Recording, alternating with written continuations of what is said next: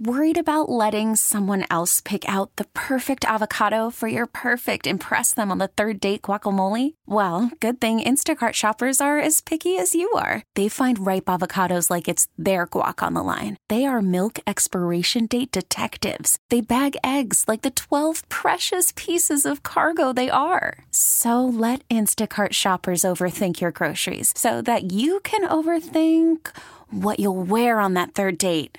Download the Instacart app to get free delivery on your first 3 orders while supplies last. Minimum $10 per order. Additional terms apply. Presented by T-Mobile, the official wireless partner of Odyssey Sports. With an awesome network and great savings, there's never been a better time to join T-Mobile. Visit your neighborhood store to make the switch today.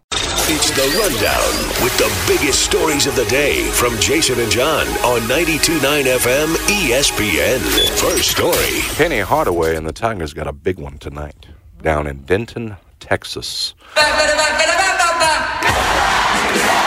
Tigers 18-6. They're 7-4 in the American. They're looking up. Remember, we discussed this with Mark yesterday. It is critical that at least you move up when the rest of this season, hopefully, you're talking 6-1 or 5-2 into this, only 7-0 if possible. But you have got to get up into that top 4 of the AAC where you've got essentially what is a double bye, right? You cannot be, and you don't want to give yourself extra games in the AAC tournament. Number one, based on the talent level. But number two, you'll just make things harder in the sense that if you do put yourself in a position where, okay, you're still on the wrong side of the bubble, the games that you've won aren't impressive enough down the stretch here, and you've got to win that tournament to get in and you want to make it the easiest road possible. So critical in doing so that you beat teams that are beneath you, as North Texas is, and yet this UNT team is still a 1.5-point favorite. We've been telling you all week Ken Palm had it as a 4-point game, and that it's very likely the Tigers are going to be underdogs in both games this week. I say that's a good thing because as I've watched this Memphis team under Penny Hardaway for now, 6 seasons, 5.5 essentially, 6 seasons, they have operated better when it comes from a narrative standpoint, when it comes to a flow standpoint. It seems like to me when their backs are against the wall, when something has to change. And, of course, something did have to change as the Tigers really spoiled everything they did in the non-conference with that 4-game losing streak. And so it's really back against the wall, as Penny phrased it earlier this week in his radio show, it's do or die time. You have to beat a North Texas team that and Mark made a good point of this. If you look at this team, they're banged up in the backcourt. They've dropped 4 of their last 5. And yet they're favored. They're favored because their style has been effective this season. And in their wins this year, listen, when North Texas has won, they've won they've won pretty convincingly. We told you, we mentioned it earlier in the week, they run the slowest pace in college basketball, and they're going to be looking to slow it down. However, as Mark pointed out to me yesterday, point guard Reuben Jones, one of their studs, has played just once since pulling his hamstring in a win over Wichita State on January 4th. And fellow starting guard C.J. Nolan has missed UNT's last 3 games with a pulled groin. Ross Hodge, the head coach at UNT, first-year head coach, has said that basically they're day-to-day. So whether or not they go is still up in the air. In the meantime, though, and even without them, they have been, well, I'll tell you, they've lost 4 or 5. They've been relying on this sophomore guard, Jason Edwards, a 6-foot sophomore guard who leads the team in scoring, even as much as they've depended on those starters, 18.1 points per game. And this Jason Edwards kid hit UAB and South Florida for 31 each in back-to-back games. So he is capable, even if those other guys are down. What I tell you, listen, you look at this team, you say Tigers should beat them. Hopefully what you've seen the last 3 games from the Tigers continues to translate like you've turned a corner. But what I'm telling you is, we've also seen this team lose to South Florida and to Rice, and we've seen them allow guys to get hot. And so underestimating this team just because they've got a couple of guys down or one of these starting guards down would be silly at this point, especially coming off. Listen, I know it was relatively convincing for Memphis in their last game against Tulane, but you still gave up, 40-something, 46, 48 points in the second half. And so defensively, there's still things to tighten up. This is what I want to focus on for Memphis right now, who's sitting at 76 in the net, North Texas 80. You have a big 3.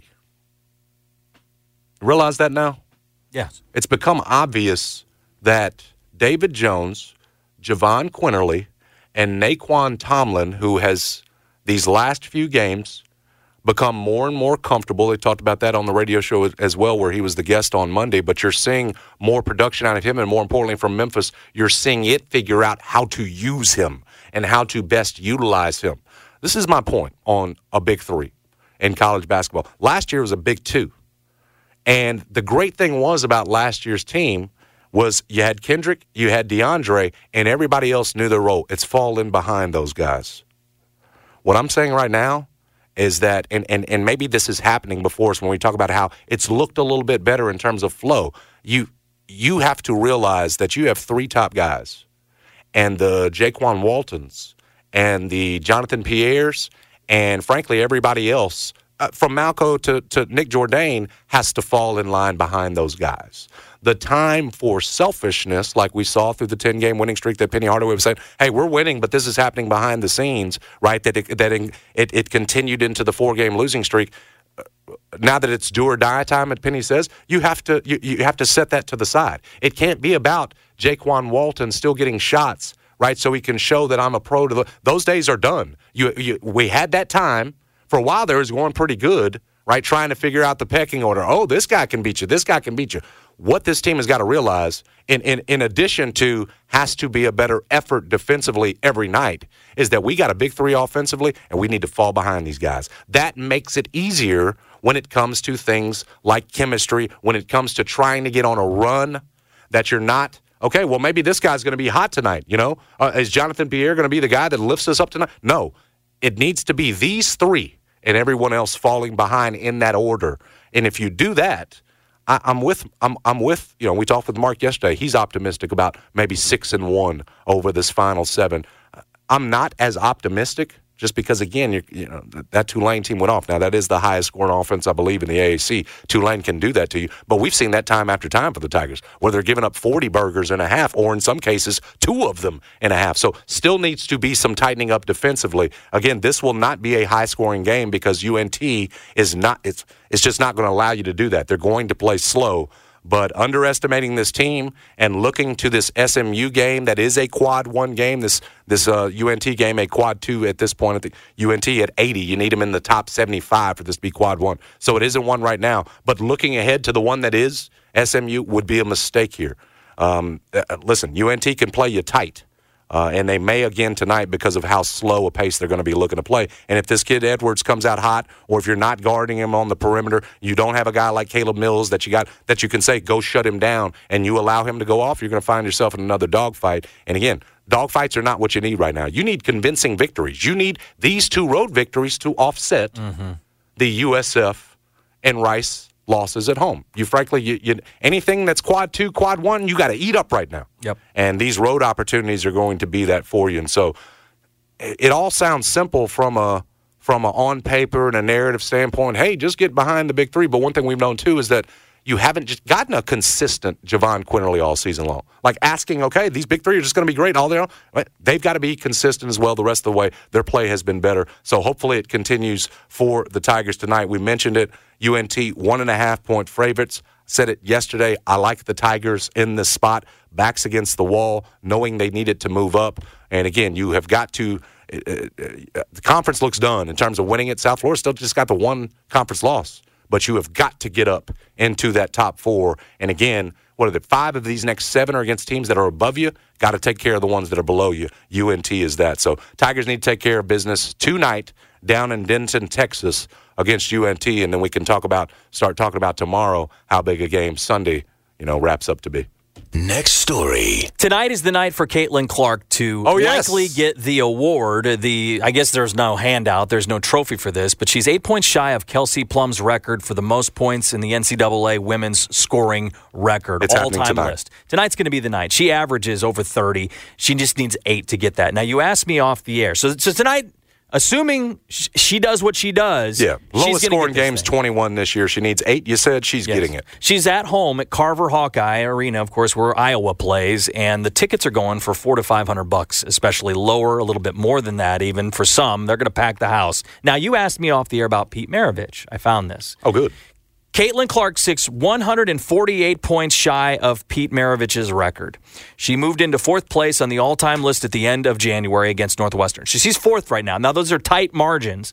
Based on her 32.1 per game, 5 games away from becoming the all-time NCAA Division I basketball holder. That's crazy. Your next question is, okay, Brad, what is that game? It is the regular season finale game on March 3rd. This is amazing that she's going to go down as the all-time leading scorer in women's basketball. But what is more amazing, I don't think enough people are talking about, is that what you just laid out. She is on pace to pass Pistol Pete for all time. The Pistol Pete record is unbelievable. And they're both great, and they're both amazing. She's going to be the all-time Division I leading scorer, male or female. Yes. Star. March 3rd is when that's expected to happen if she's on pace. And she is like a rock. I mean, you can count on her for 32 almost every game, 30-plus every game. Iowa has 6 regular season games remaining before the Big Ten tournament. That begins on March 6th. So essentially, all these games, by the way, a lot of them are going to be on Peacock, especially her Big Ten games. She's going to be on national TV a lot. So we're going to get to watch history here, Jason. The Athletic had some nice insight from Chantel Jennings, who covers, she's the Athletic senior writer for the WNBA and women's college basketball. She offered this insight. She's one of the most prolific offensive weapons we've ever seen in college hoops. The first women's player to total 3,000-plus points and 1,000-plus assists. Mm-hmm. See, she certainly belongs in the conversation with the other greats. Maya Moore, who went 150-4 at UConn. Cheryl Miller, Reggie's older sister. Isn't Cheryl older than Reggie? Remember how much of a stud she was at USC? Once scored 100. Older or younger? That's a good question. I think she's older. I could be wrong on that. Okay. It really doesn't matter. That's all right. Both of the Millers were out there. They were both outstanding. And she was a stud at USC, but I want to say she scored 100-something points in a high school game, too. Cheryl, we are talking the greats of women's basketball here. Maya Moore, Cheryl Miller, Breanna Stewart, who won 4 national titles. That's where Chantel holds up Caitlin. Now, the one thing Caitlin doesn't have that all of those did is the national title. Yep. And so that'll be the pressure that's on her, but it doesn't. Brad, it doesn't feel like there's much pressure as it relates to breaking this women's scoring record. She only needs 8 tonight. It sounds like she's going to get Pistol Pete. As long as she doesn't get injured or something crazy happens, and the title and just stay healthy and get into the Big Ten tournament. Now, the interesting thing, and I think you'll be interested in this, because Pete played in she really is the best of all time, and here's why. And the Sporting News lays this out. The three-pointer, plenty of the Maravich's record were all free throws. He was just getting to the free throw. He was getting to free throw. When he was playing, the three-point rule was not yet established. I was going to say, he didn't have the 3. Though it has been used as an experiment in a handful of games over the years, the three-point would not become a full-time part until the 87 season. Therefore, all of Maravich's points came by going 1 or 2 points at a time. Clark has drained 478 three-pointers. Could be an advantage for her. It's a huge advantage. Free throws. Maravich was constantly at the free throw line, averaging 13.9 free throws per game and made 10 a game for a total of about 900 points. Clark has made plenty of shots from the line, though she has not nearly as many opportunities as Maravich.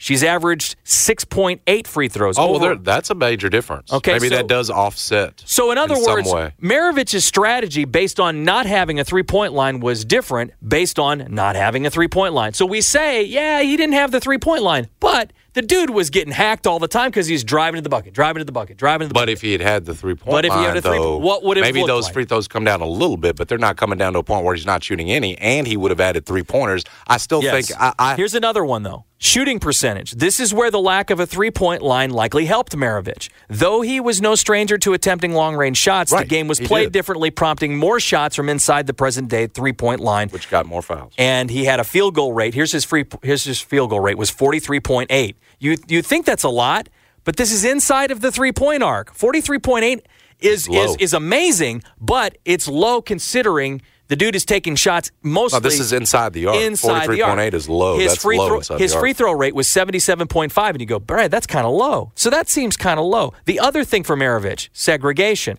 There was still plenty of segregation in college basketball when Maravich played in the SEC. Kentucky, for example, didn't have a black player appear on the court until the 70-71 season. That does matter. So Caitlin is going against. She's going against the full slate of eligible players, whereas Maravich, as the Sporting News points out, played in an era of segregation where likely many of the best athletes were not allowed to play at the college game.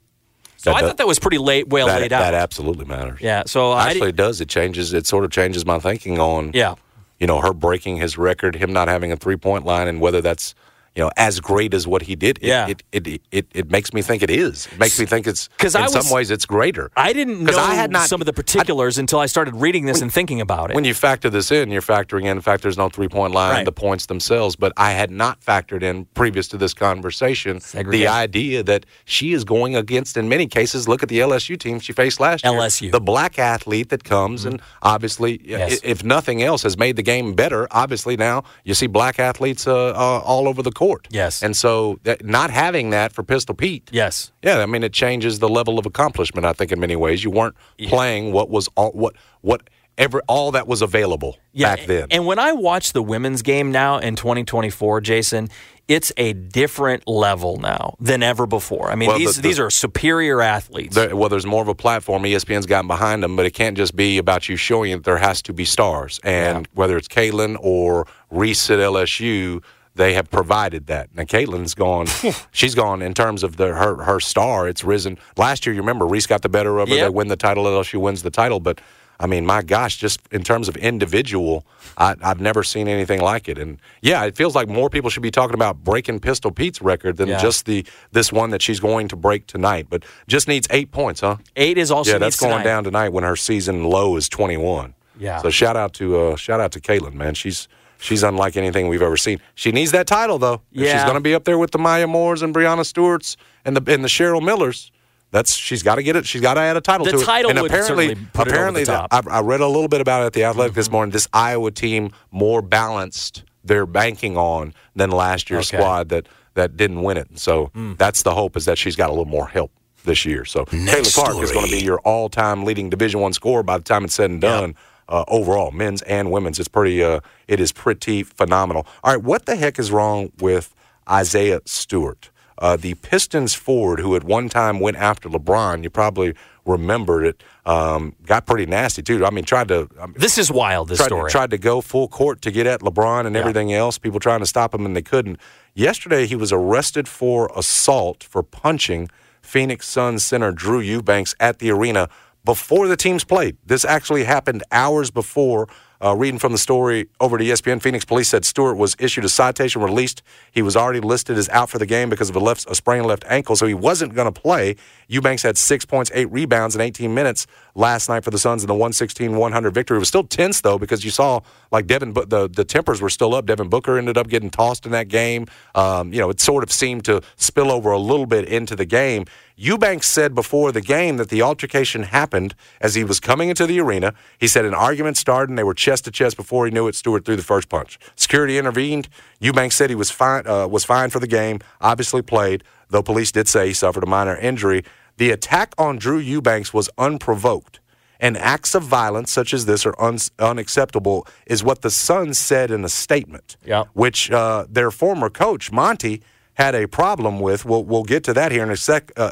The Suns went on, we unequivocally support Drew and will continue to work with law enforcement and the NBA. Pistons said they're aware of the incident, but Monty, who is fired by Phoenix last season, now the Detroit coach, said that Phoenix went too far in terms of saying it was unprovoked. Said let the NBA investigate and everything else. There might have been a reason here. He says, I know the Suns said it was unprovoked. I think that is irresponsible for sure. You really don't know.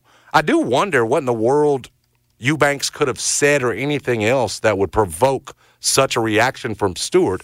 Stewart is the one with the history of being, at least at times, a hothead. Mm-hmm. So you wonder, was it something small he said? Did Eubanks give something? Because, again, if you're going to go to punch, feels like you have to have seriously crossed the line. So for the Suns to say unprovoked, as if it's, the investigation's already happened, or you've got a pretty good idea that Drew had nothing. He said nothing, didn't do anything to invite this on.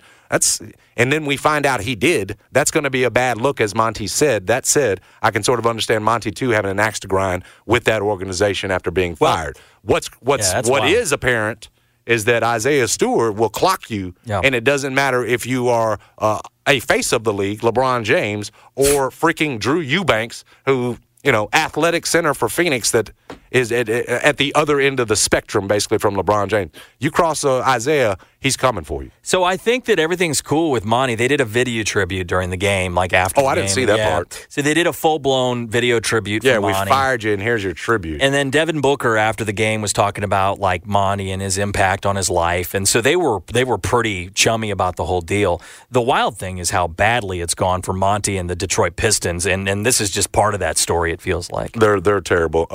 Kevin Durant responded, keep the game first. There's a lot of noise. It's unfortunate what happened before the game. It's supposed to be a brotherhood, but I also understand dudes get into stuff. Yeah. We try to avoid that in this league. Hopefully we can move on from it. We all support Drew Eubanks. Poor Drew Eubanks. I guess he was good enough to go. Yikes. I didn't notice that he had a black eye or anything last night when he played, although police said he was injured in the thing. Somebody got to slow down Isaiah Stewart if this arrest does not. Anyway, crazy story from before the game. Isaiah Stewart attacking Drew Eubanks at that point. I got one more before we got time before we get to Joe Theismann? Next story. We'll touch on this a little bit later. The 49ers have fired defensive coordinator Steve Wilks. Yeah. Okay. After one season, Steve Wilks was fired. And on the surface, you watch that 49ers defense the entire playoffs, and they were giving up huge yards left and right against the run. And it felt like a team that, maybe from an analytics standpoint, all season long had sort of, shown signs of this. They were still, in terms of rushing yards allowed, third in the league. At under, I believe, is 90. I think Bears were first. And so while some aspects of their run stopping had fallen off under Wilks, man, looked good in the Super Bowl. I mean, they were stopping Pacheco. And especially early. Yes. Right? But then you can say that, and especially after Greenlaw goes out, I mean, things opened up, and Patrick did beat him with the legs. That was and the then problem. We saw Detroit gash him. Yep. We saw Green Bay gash him. Yep. But all of that said, it was the 49ers offense and then Shanahan's decision. That's right. To receive the ball first, give it to the GOAT last, that cost you more than your defense did. Right. How many points did KC score? I mean, that was a game that your offense should have run off with in the first half. Yeah, that's fair. And so, again, that was an offensive game miss. I mean, you probably know the word that's about to come out of my mouth, but this does feel scapegoatish because, I'm not naive enough to think that you're going to fire Shanahan. No. But what I do know is that Steve Wilks' defense was not the problem. And The Athletic and ESPN, they have done a fine job going out of their way to show you where the 49ers slipped, like some of the bad stats. Right. You dip into the real metrics, you can find it. But like I said, if you just look at rush yards per game, it was better. And listen, if you compare, ESPN had this, if you compare Steve Wilks 1 year to DeMeco Ryans 2 years, here's what you get. Wilks' defense was better in points per game, 17.5 to 18.9 for DeMeco. Opponent yards per game, 303.9 to 305.3. So a couple yards better. And takeaways. Now, that includes 2 years for DeMeco, but my point is DeMeco went on to be a head coach.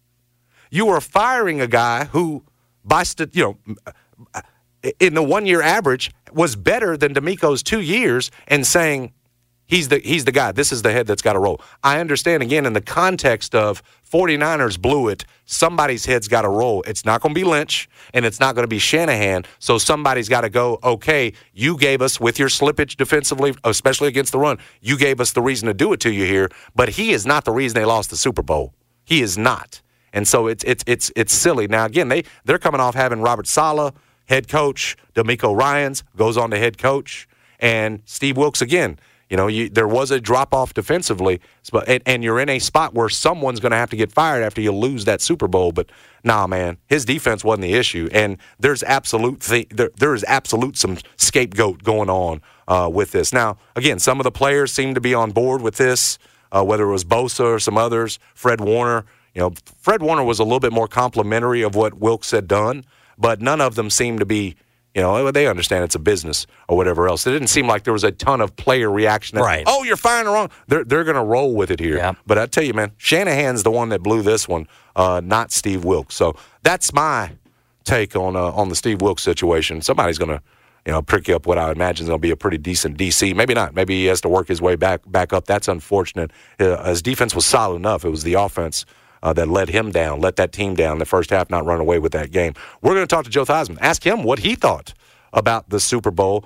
He is up for the AutoZone Liberty Bowl's Distinguished Citizen Award. He's going to be receiving it on June 2nd. That was announced earlier this week. We're going to talk to him about that award, the Super Bowl as well. We'll touch on, obviously, what happened in KC, all that and much more, including the draft. We'll touch on what he thinks of the quarterbacks we were talking about with Drew Hill earlier, see who Theismann likes. We'll do all that when we get back. You're listening to Jason and John, 92.9 FM, ESPN. Worried about letting someone else pick out the perfect avocado for your perfect impress them on the third date guacamole? Well, good thing Instacart shoppers are as picky as you are. They find ripe avocados like it's their guac on the line. They are milk expiration date detectives. They bag eggs like the 12 precious pieces of cargo they are. So let Instacart shoppers overthink your groceries so that you can overthink what you'll wear on that third date. Download the Instacart app to get free delivery on your first 3 orders while supplies last. Minimum $10 per order. Additional terms apply. I'm Sandra, and I'm just the professional your small business was looking for. But you didn't hire me because you didn't use LinkedIn Jobs. LinkedIn has professionals you can't find anywhere else, including those who aren't actively looking for a new job, but might be open to the perfect role, like me. In a given month, over 70% of LinkedIn users don't visit other leading job sites. So if you're not looking on LinkedIn, you'll miss out on great candidates like Sandra. Start hiring professionals like a professional. Post your free job on linkedin.com/recommend today. This episode is brought to you by Progressive Insurance. Whether you love true crime or comedy, celebrity interviews or news, you call the shots on what's in your podcast queue. And guess what? Now you can call them on your auto insurance too with the Name Your Price tool from Progressive. It works just the way it sounds. You tell Progressive how much you want to pay for car insurance, and they'll show you coverage options that fit your budget. Get your quote today at Progressive.com to join the over 28 million drivers who trust Progressive. Progressive Casualty Insurance Company and Affiliates. Price and coverage match limited by state law. Joe Theismann, Super Bowl champion, former NFL MVP, and college football Hall of Famer. And on June 2nd, here in Memphis, he'll receive the AutoZone Liberty Bowl's Distinguished Citizen Award.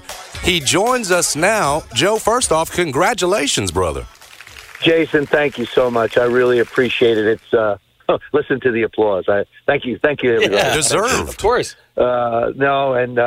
It's a tremendous honor. So many times we get recognized for what happens on the field, but you try and be a good citizen. You try and do things that you can for the community, and I appreciate this very much. And also, I want to send my best out to John and congratulations on the new addition to the family, and wish him all the luck in the world with the little one. Oh, man, very nice of you. It's John's second child, first boy. Yeah, man, but we're all happy for him, and he'll certainly appreciate that, Joe. I got to ask you about the award. When did you find out you were up for it? How'd you find out you won, or that you'll be named recipient on June 2nd? I was notified a little while ago, and we've been sort of coordinating the release date. I'll be doing some stuff when we get closer to June as well. But you look at the list of people that have received this award, and it's just it humbles you to be a part of such an incredible group of people. You absolutely deserved. Joe Theismann, the Memphian, absolutely deserved. So we congratulate you again. And I couldn't get into football questions with you without, first asking you about the situation. Yes, you've celebrated a Super Bowl. You've been a part of celebrations like that, and we see tragedy unfold yesterday. Just your thoughts, man, when you saw, what's supposed to be a beautiful, sort of dreamy day, especially for those fans that went out there, and you see it turn into nightmare. Just your thoughts on on what unfolded yesterday. My heart goes out to everybody. I mean, the Chiefs are celebrating an incredible accomplishment, and then something as tragic as this has to happen. A loss of a life, and so many people injured. Just you're sickened by it. I mean, you're sickened by it, and you just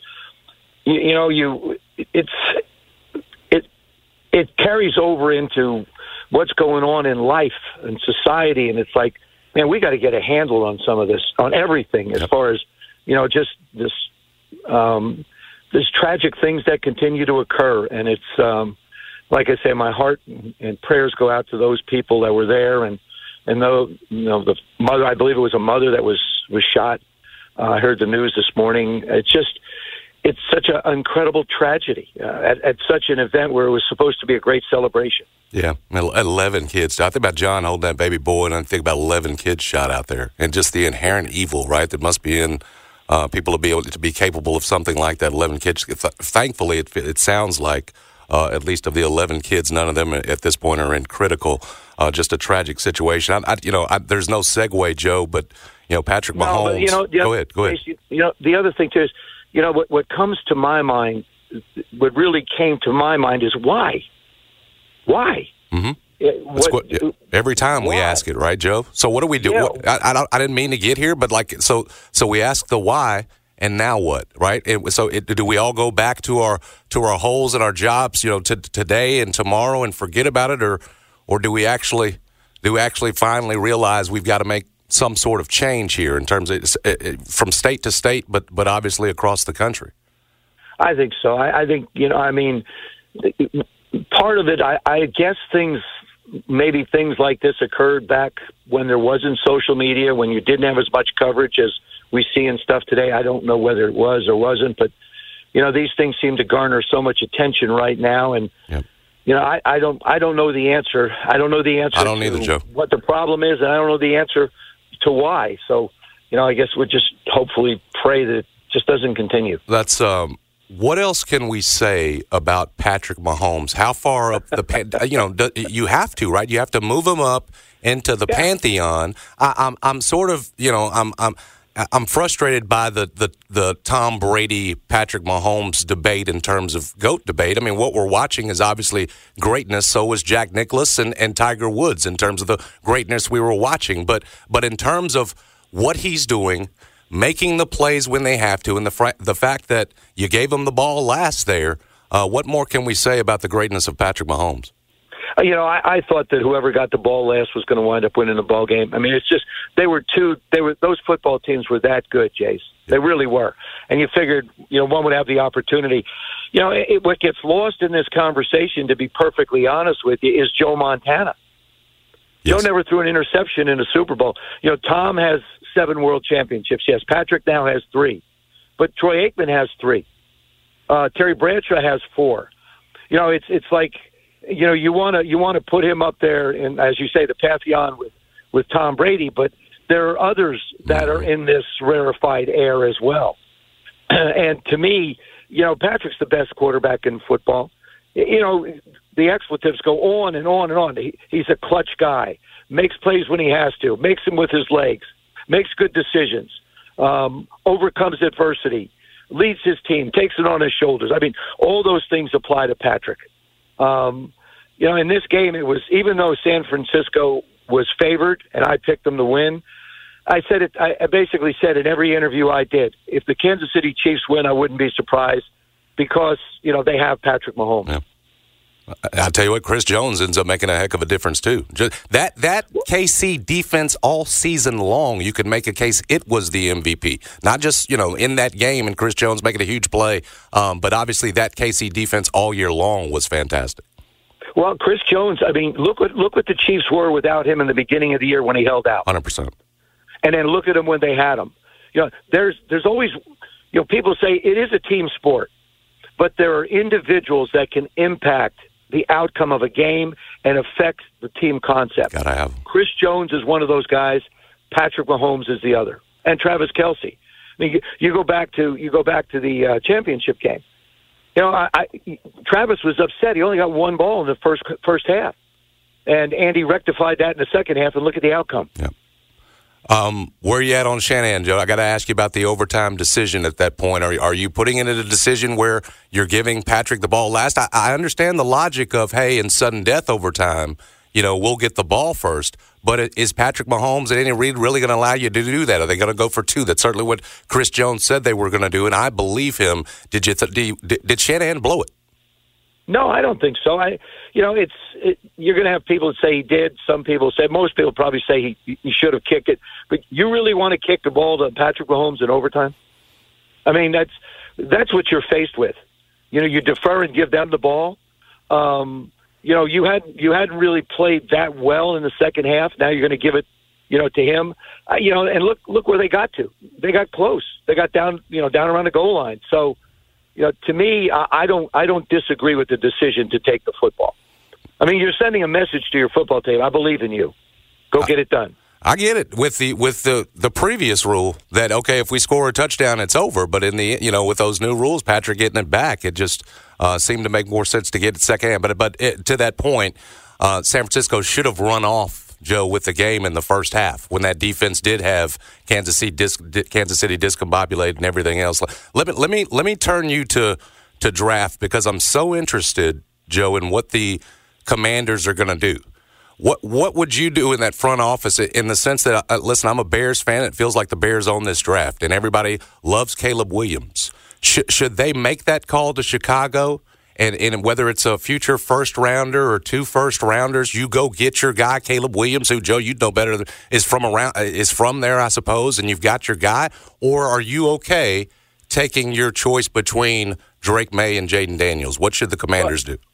Just because he's from the area doesn't, you're still going to have to play on the football field. Absolutely. I think sometimes if you're from an area, there's more pressure on you. It's like, I grew up in Jersey, and I wanted to play in Philadelphia. I wanted to play, for the Giants at that time. But, you think about it over time, there is a lot more pressure on the individual. The fact that Cliff Kingsbury was at USC a year ago and is now the offensive coordinator with the Commanders, maybe that's a telltale sign that maybe they're going to go after Caleb. But, Jalen, Caleb, and Drake, there are 3 young quarterbacks that are going to have to learn how to play in this system. Now, the one thing I look at with Caleb is Cliff, he basically understands Cliff's system. So he's going to be ahead of the curve with the Commanders if they wind up with him. Mm-hmm. But like you said, this draft belongs to the Bears. They got 1 and 9. If they could pick something else up somewhere down the road, and what do? They pretty much, I think, ought to take a quarterback as well. And the Commanders almost have to take a quarterback. You've got new ownership. There's enthusiasm. There's excitement. There's a new coach. If you draft an offensive lineman, you're throwing a little water on the parade there a little bit. And it's like, okay, we took a lineman. You don't need a wide receiver. You don't need a running back.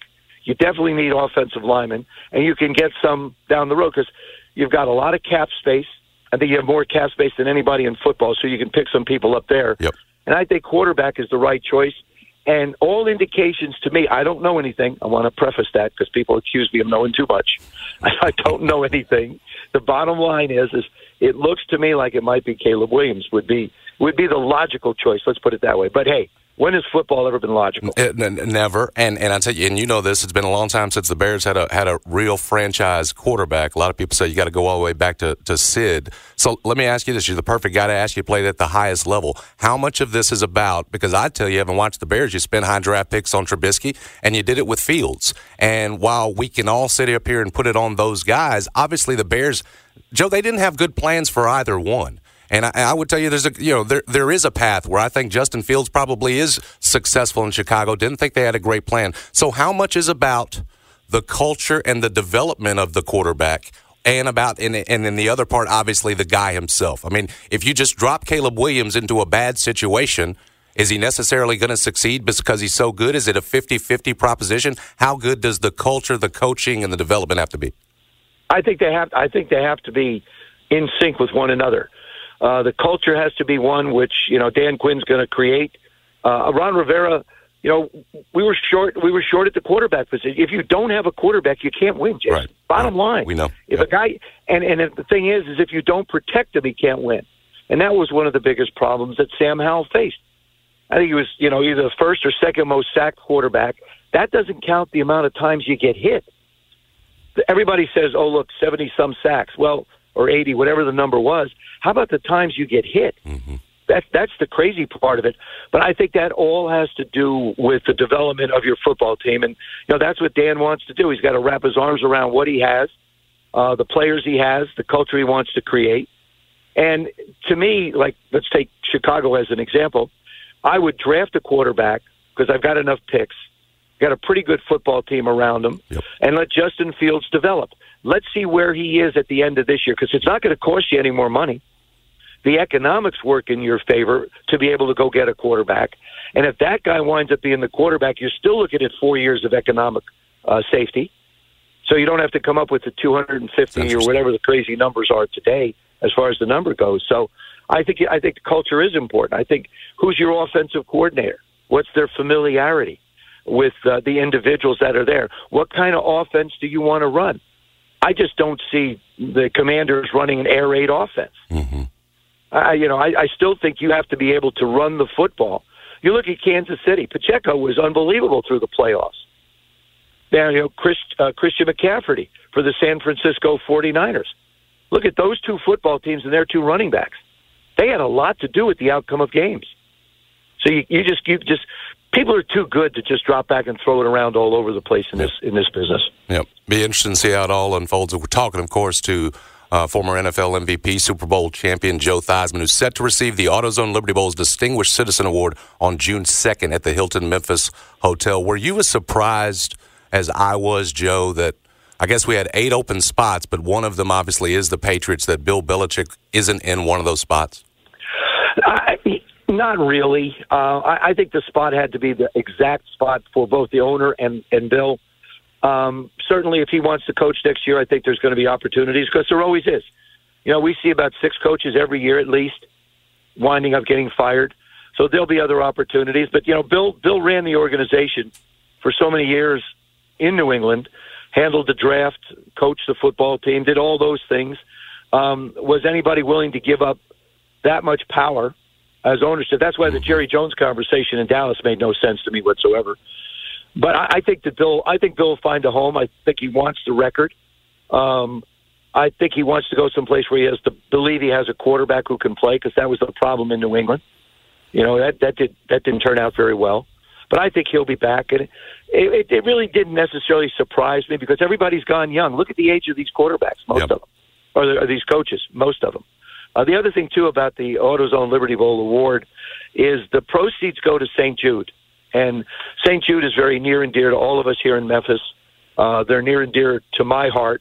As a matter of fact, if you go to my website, joetheismann.com, people send me trading cards and pennants and helmets and footballs for me to sign. And I do them gladly. And all I ask for is a donation to St. Jude. And all the money goes to St. Jude. And to me, it's just an incredible place. It's a place where angels work and angels survive. And they're an absolute blessing here in Memphis, Joe. And you as a Memphian, you know that. That's awesome of you. And yeah, we know it well, man. How many? And now it's the world really knows the story. And thankfully, with the help of guys like you, that's why you're up for this award, Joe. I must ask you ever have a teammate like Travis Kelce that you loved him because he's great, right? And But because of that, you also put up with the antics. I was comparing him to sort of Draymond Green with Golden State. That incident, right, where they're frustrated, he bumps Andy Reid. I'm not sure I've seen anything like that, especially with those high stakes. Have you seen anything like that? You ever had a teammate like that where yes, he's great, but we sort of had to put up with the antics. What'd you think of that Kelce play? If they'd lose that game, Joe, we're talking a lot different about that bump. Yeah, and he didn't do it on purpose. I think he was just so emotionally distraught about not being a part of what was going on. It's like, hey, give me the ball. I mean, what more do you need to see from me to let you know that I really need the football to help this football team win? And I just think he got caught up in the moment. I understand it. We just didn't do that when we played. You never confronted a coach like they do today. And credit to Andy Reid. He's a Hall of Fame coach. And when he decides to leave the game, he'll immediately get into the Hall of Fame, and he deserves to be there. Yeah. But you look at, Tyreek Hill wasn't the easiest guy, and Andy brought him in. Michael Vick went through some issues. Andy brought him in. Andy has a way of dealing with players that's very unique. It's more than just X's and O's when you're a head coach. It's how do you deal with the players? How do you get the most out of them? How do you understand who they are and what you do? Like they asked Jimmy Johnson one day if, there was some linebacker that sort of fell asleep in a meeting, and he cut him. And he said, if that was Troy Aikman, what would you do? He said, I'd wake him up. So that's it. You have to understand your football team and your players. And, Andy certainly knows, Travis runs hot and high and an unbelievable football play. Unbelievable. And people are talking about a dynasty. It's a dynasty. Well, what are the Kansas City Chiefs going to look like next year? who's going to be there, who's not going to be there. Yes, with Patrick there, it makes a world of difference. Now, we've seen contracts. I assume he's got one coming up here in the not-too-distant future that will be monumental. It'll be Mount Rushmore when it comes to contracts, and deservedly so. Joe, we're looking forward to having you on June 2nd, man, and seeing you at the Hilton Memphis Hotel when you receive the Distinguished Citizen Award. Congratulations again, sir. We appreciate your time, too. Jason, thank you so much. And like I say, I'm humbled and I'm thankful, and I appreciate the award. Always a pleasure. Joe, thank you. Take care. Yep. Bye-bye. He is Joe Theismann, a Super Bowl champ, NFL MVP, and now AutoZone Liberty Bowl Distinguished Citizen Award recipient. Tickets for that June 2nd ceremony at the Hilton Memphis Hotel, $150, and a table of 10 you can do for $1,500. All proceeds are going, as Joe said, to St. Jude Children's Research Hospital. Such a great cause. Yeah. You can reserve a table or a seat calling 795-7700. Want to make sure we put that number out there. Great cause. Obviously, Joe, very deserving. 795-7700. 4 tickets to reserve a table, whatever you want to do. Appreciate Joe Theismann. Disagree with him on the Justin Fields take, but I wasn't going to make this a Chicago Bears I think that was a good way to go with that. I think it's time to move on from Justin Fields. Also, I noticed the answer on the overtime thing. It sounds like Joe was feeling rules. Yeah, the 49ers side of this, and maybe it's just the old school. You're so used to that it's sudden death. Well, I said when you're kicking it to Patrick Mahomes, he sounded like, okay, well, Patrick can end the game with a touchdown. But that's old rules. Yeah, that's so everybody. I think we've done it for so many years that way, and I'm not saying Joe is alone in this. No, that's what I'm saying. I mean, no, he gets it back now with these new rules. You get everybody seeing the ball. And he gets all 4 downs, right? Because he knows what he has to do. Everybody's seeing the ball, and so that was a mistake by Shanahan. To say though that this is not on him is fine. Right. We've talked though today, or we will talk. I mean, to make Steve Wilks the scapegoat. Right. Yes, that defense had slipped in some areas, but you could also make a case that over the last 2 years it was better than DeMeco Ryans' defense, and DeMeco Ryans, when he got a head coaching job, you make your DC. Listen, someone had to be fired. When you lose, it certainly wasn't going to be Shanahan, the head coach. And so Steve Wilks, whose defense and rushing, you were 26th against the run. That's not acceptable. He gave them the opportunity. He becomes the scapegoat. But that was not a defensive issue. No. They should have run off from KC in the first half of that game. Appreciate Joe Theismann, and congratulations again to him on the Distinguished Citizen Award from the AutoZone Liberty Bowl. And nice little shout-out for John. And young DJ too, from a former NFL MVP. You need to clip that one up, John, I actually and play put it it in my notes. Play it for your son. Yeah, we've got much more, including third hour. We're going to have Jeff Calkins. Much more to do. You're listening to Jason and John, 92.9 FM, ESPN. This episode is brought to you by Progressive Insurance. Whether you love true crime or comedy, celebrity interviews or news, you call the shots on what's in your podcast queue. And guess what? Now you can call them on your auto insurance too, with the Name Your Price tool from Progressive. It works just the way it sounds. You tell Progressive how much you want to pay for car insurance, and they'll show you coverage options that fit your budget. Get your quote today at Progressive.com to join the over 28 million drivers who trust Progressive. Progressive Casualty Insurance Company and Affiliates. Price and coverage match limited by state law. T-Mobile has invested billions to light up America's largest 5G network, from big cities to small towns, including right here in yours. And great coverage is just the beginning. Right now, families and small businesses can save up to 20% versus AT&T and Verizon when they switch. Visit your local T-Mobile store today.